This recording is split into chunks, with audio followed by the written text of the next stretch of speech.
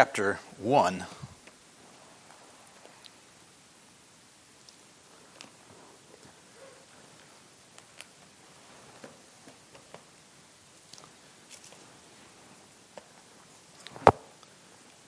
Everybody got their appetite whetted tonight for your favorite soup?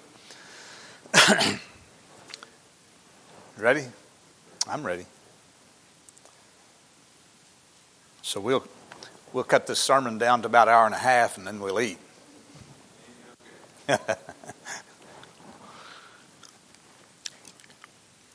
2 Peter chapter 1.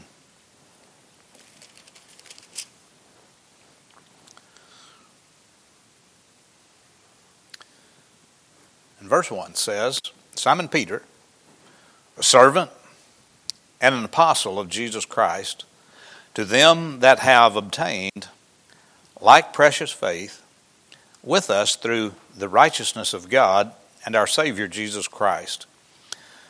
Grace and peace be multiplied unto you through the knowledge of God and of Jesus our Lord. We should underline that word knowledge. The more we know about Him, the more we can please Him. Verse 3, according as His divine power hath given unto us all things that pertain unto life and godliness through the knowledge of Him that hath called us to glory and virtue, whereby are given unto us exceeding great and precious promises, that by these ye might be partakers of the divine nature, having escaped the corruption that is in the world through lust. And beside this, giving all diligence, add to your faith virtue, and to your virtue knowledge, and to knowledge temperance, and to temperance patience, and to patience godliness, and to godliness brotherly kindness, and to brotherly kindness charity. For if these things be in you, and abound, they make you that ye shall neither be barren nor unfruitful in the knowledge of our Lord Jesus Christ. Let's pray together. Father, I pray that you'd bless us. Lord, draw our hearts heavenward as we hear from you in your word. Lord, I pray that the Holy Spirit of God would guide us to concentrate on those things that would be helpful in our Christian life. We'll thank you in all that we say and do, and all that we hear, and all that we decide. In Jesus' name we pray. Amen. I read on my Facebook page a couple of days ago, you know, if you hadn't noticed, they've got advertisements that pop up on your news feed every so often. Advertisement. If you happen to look at something, you know, they'll advertise that endlessly for the next few days until you mention something else. If you look at a car, they're going to advertise cars to you. You know that, don't you? Well, I saw a Facebook ad.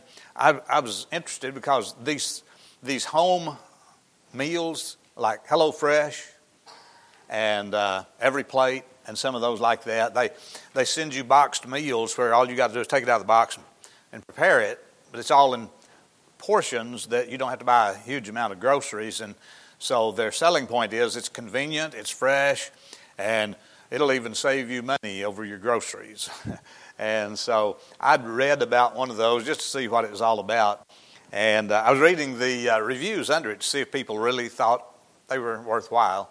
And some of the reviews were really good. They really liked the service. They get their meals delivered to their door, and all they got to do is just prep it a little bit and cook it, and they're ready to eat a fresh meal. And some of them were saying, HelloFresh is really good. HelloFresh is worth the money. HelloFresh is just the best thing since a pocket on a shirt.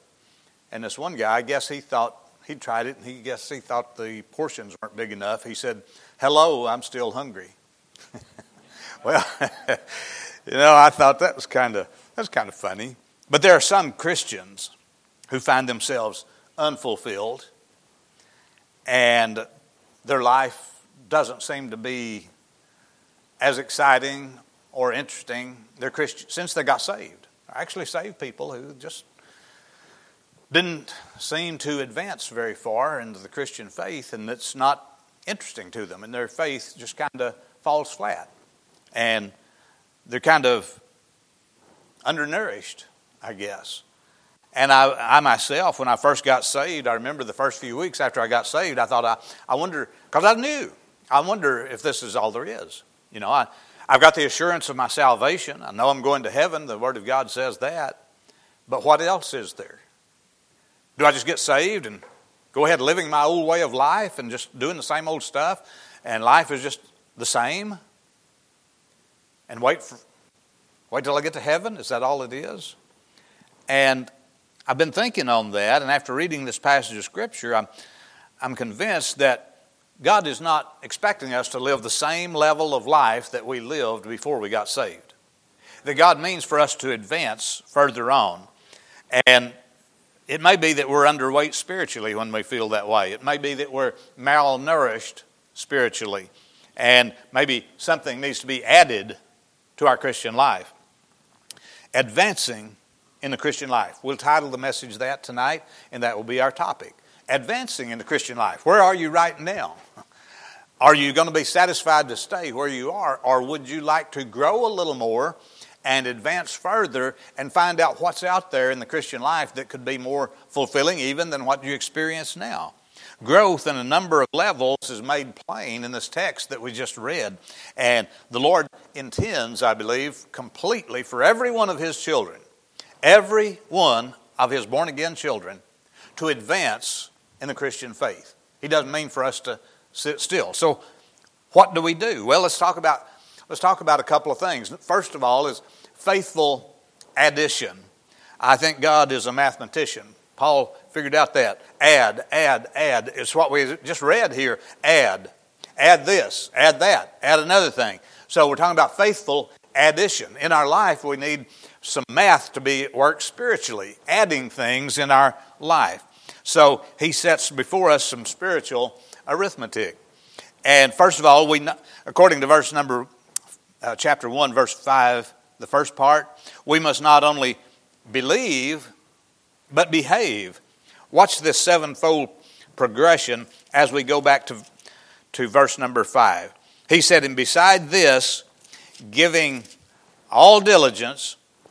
What's the next word? Add. I'll just check and see if you're with me on the same page there. Are you? We together?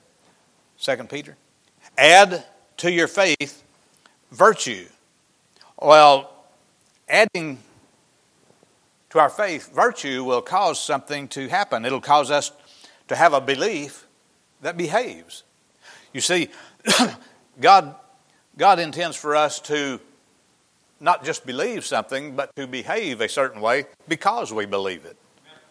We must have a belief that behaves. This was a major theme in the book of James, is that if you have a faith, a real genuine faith, a godly faith, a faith that's genuine, will work. Now, we don't believe in salvation works. We don't believe that you're saved by works, but we believe that James teaches that if you have salvation, that faith will find a way to work. And it'll cause us not just to believe, but to move forward in this virtue. What is virtue anyway? Maybe we call it a moral excellence. It's character of the Christian life. Genuine goodness. Have you ever heard somebody say, boy, he was a good man? They usually wait till we die to tell us that. He was a good man. Yeah. If somebody thinks I'm a good man, I wish you'd go ahead and tell me now, because I won't hear you after I die. He was a good man. She was a good woman. Well, that's a good kid. Karen had a little baby over at the house this afternoon. Baby Harrison was there, and he was just quiet and slept all the time and didn't cause any trouble. He's just making cute poses in his sleep. You know how they do, right? That's a baby's job, just to lay around and look cute. And so he's just looking cute.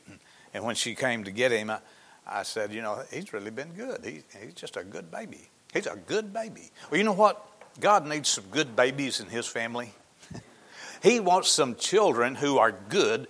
I mean, really good. We're not doing it to get applause. We're just good because we love God, and that's what He wants us to add, is virtue to our faith. And next, we not only have integrity, but also to be informed. Not just integrity, but be informed. And what do we mean by that? Look at the last part of verse 5. And to virtue, knowledge. Add to the virtue, knowledge. This word refers to knowledge acquired by effort, learning. You know that it takes some work to learn things.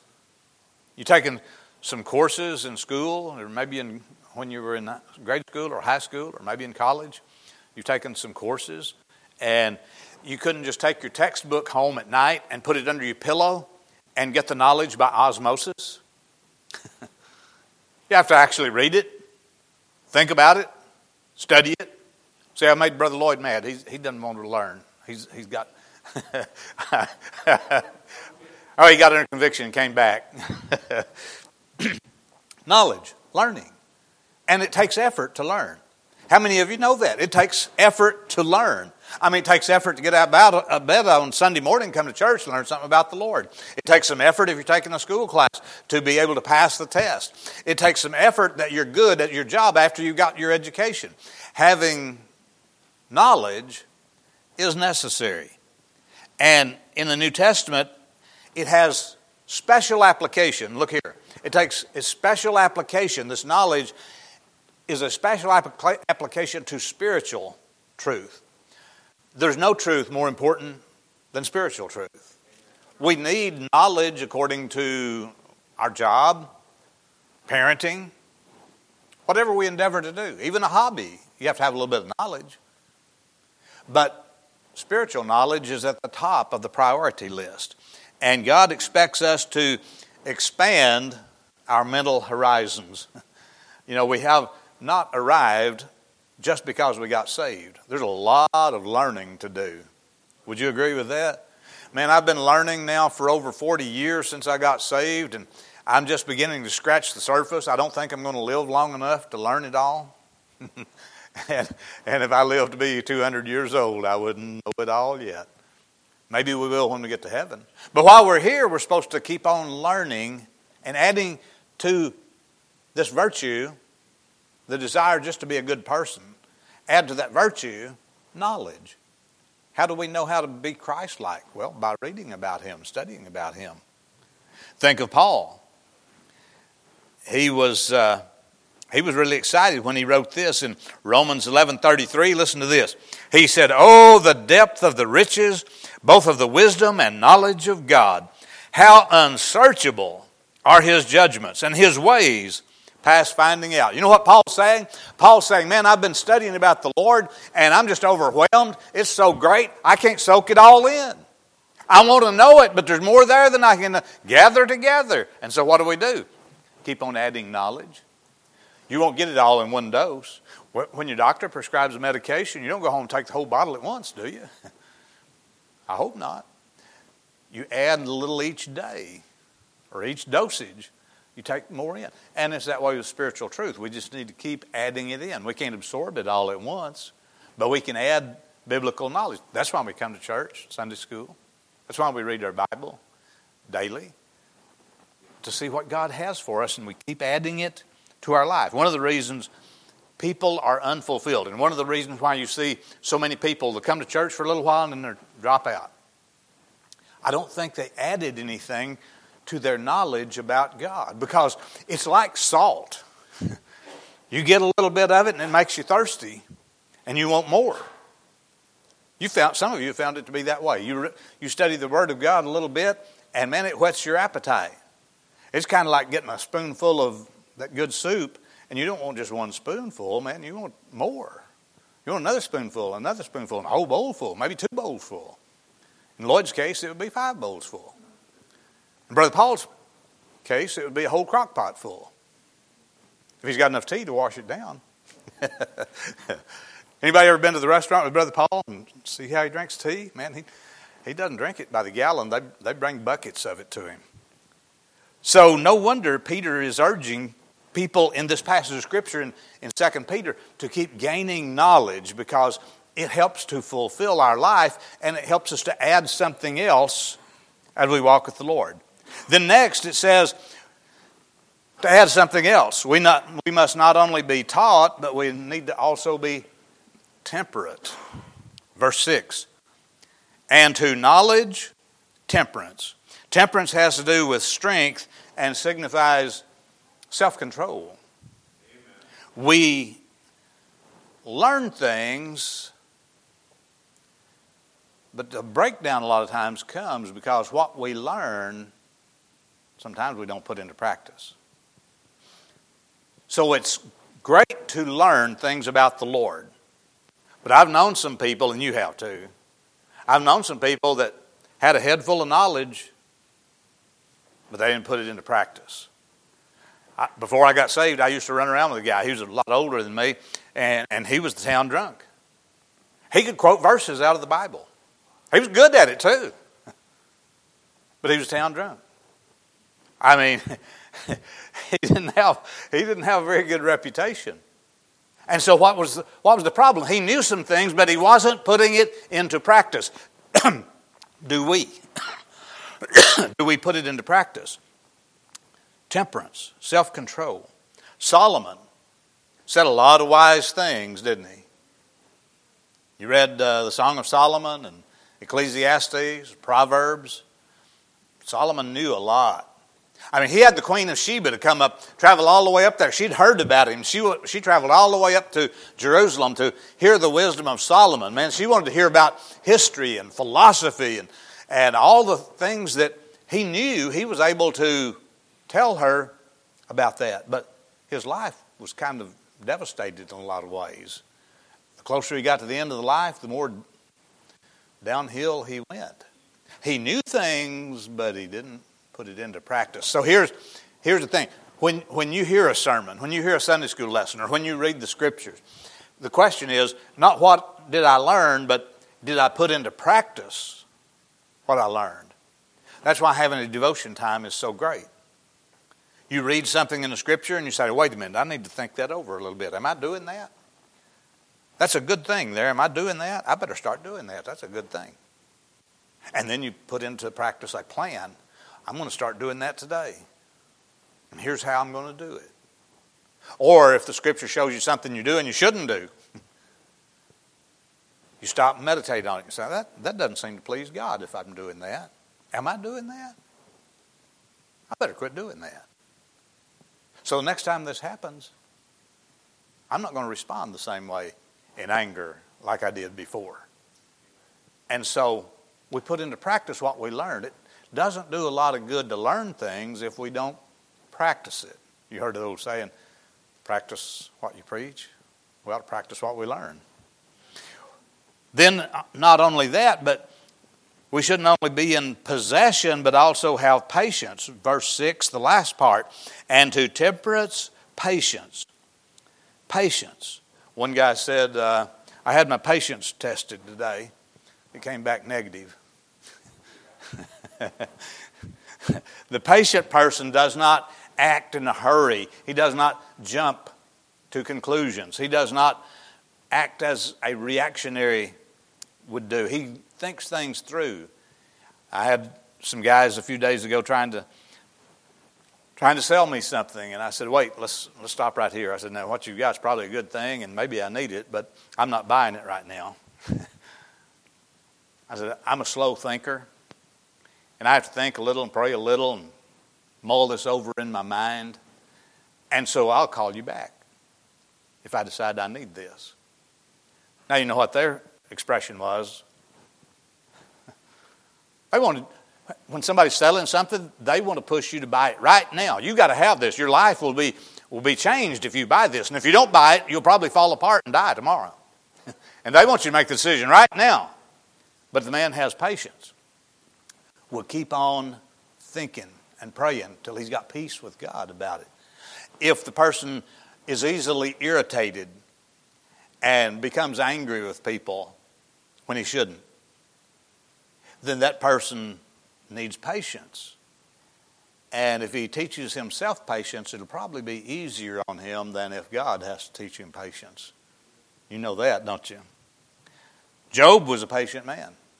Joseph was a patient man. They exhibited great patience in the face of danger and adverse circumstances. They're a good example. We need patience. Peter is telling us in this passage of Scripture, add this to what you already have. Keep adding to what you have. And then our Lord himself was the supreme example of patience. I mean, even on the cross, what did he say? Father, forgive them. They know not what they do. Paul had patience. He was in prison so many times. He would rather be out planting churches and winning people to the Lord. But he had to sit in prison. He learned patience. In fact, he said in Philippians 4:11, I have learned in whatsoever state I am, therewith to be content. That's patience. And not only should we be patiently good, but we also be patently godly. Look at verse number 6, the third part of this verse. And to patience, godliness. Boy, we don't hear a lot of talk about that. Godliness. God wants us to be godly in our ways. The word for godliness means to be devout, sold out, trying to please the Lord. And if you want to see what godliness looks like, look at what the Lord Jesus did in the New Testament. If you want to see how a boy ought to act at age 12, look at the Lord Jesus. If you want to see what a man ought to do if he comes across a wicked woman at a wayward well, see what Jesus did. That's Samaria. If you want to know what would you do if you were confronted by a hungry mob at sundown, look at what Jesus did. We look to him to see how to be patient. Our journey should be Christ-like. And not only be holy, but also helpful. Look at verse 7. And to godliness, see, we're adding again. To godliness, what do we add? Brotherly kindness. First part of verse 7. For all believers are members of God's family. And between us, there ought to be a genuine spirit of kindness. And it's not always that way. There are families that just Christian, but they fight and feud all the time. There are churches where people are believers, and they fight and feud all the time. Somebody's trying to get in a power struggle with somebody else. Maybe at work. Maybe work with other Christians, and still there's not that spirit of kindness. Somebody's a little bit quick on the trigger with their tongue and say things that are hurtful. And it's not always what you say, but how you say it that shows kindness or the lack thereof. The way we use our tongue. I think that's why James said, let every man be swift to hear and slow to speak. Swift to hear. God gave us 2 ears and 1 mouth. Maybe we ought to listen twice as much as we speak. Brotherly love. Kind one to another. The Lord Jesus, again, as our example, he was approachable. He was kind. Yeah, he ran a few people out of the temple a time or two, and he put a few Pharisees in their place, but his general attitude was that he was kind. He was a kind person. Mothers brought their children to Jesus because he was kind to them. Sinners could approach Jesus. In Luke, it tells us how a supper was made, and there was all kinds of sinners there at the supper, and they'd heard about Jesus, and they wanted to come and meet him. Why'd they want to meet him? Because he wasn't an in-your-face kind of guy. They thought they might find some love and acceptance with Jesus. And when they repented and turned to him, they did. How did he act towards lepers and demoniacs? He didn't care to touch them. He didn't care to help them. He was kind to them. When everybody else pushed him away and said, get back, I don't want you around me. Jesus said, come over here, let's talk a little. Yeah, he was kind. Even the rich and the powerful could come to Jesus. I think of Nicodemus. He came to Jesus by night and wanted to talk. Jesus could have said, look, all you rich guys got nothing in common with me. Get out of here. But he didn't. He talked and reasoned with Nicodemus. Outcasts could come to Jesus. Why? Because he showed them all brotherly kindness. And then not only are we to be liberal in our actions, but lovable as well. In verse 7, the second part says, to brotherly kindness, charity. The word charity here is the word agape, and it means that highest kind of love, the strongest kind of love. It's the kind of love that God the Father has towards His Son, Jesus. Charity, that very purest love. Love can only be known by what it does. You can tell somebody you love them, but what you do speaks louder. I'm all for telling somebody you love them. If you mean it, tell them. Tell your family you love them. Tell your brothers and sisters you love them. But what speaks even louder is when your actions show it.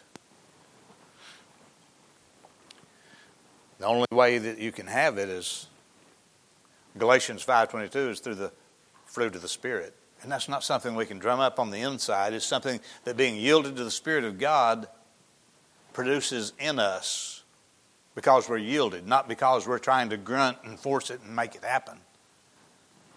You see, if there's some people that's hard for you to love, the fruit of the Spirit is love, joy, peace, etc.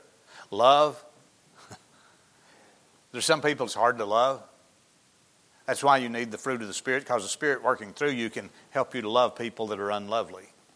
And by the way, most of us need to take time to realize we're probably unlovely to some people too. You know.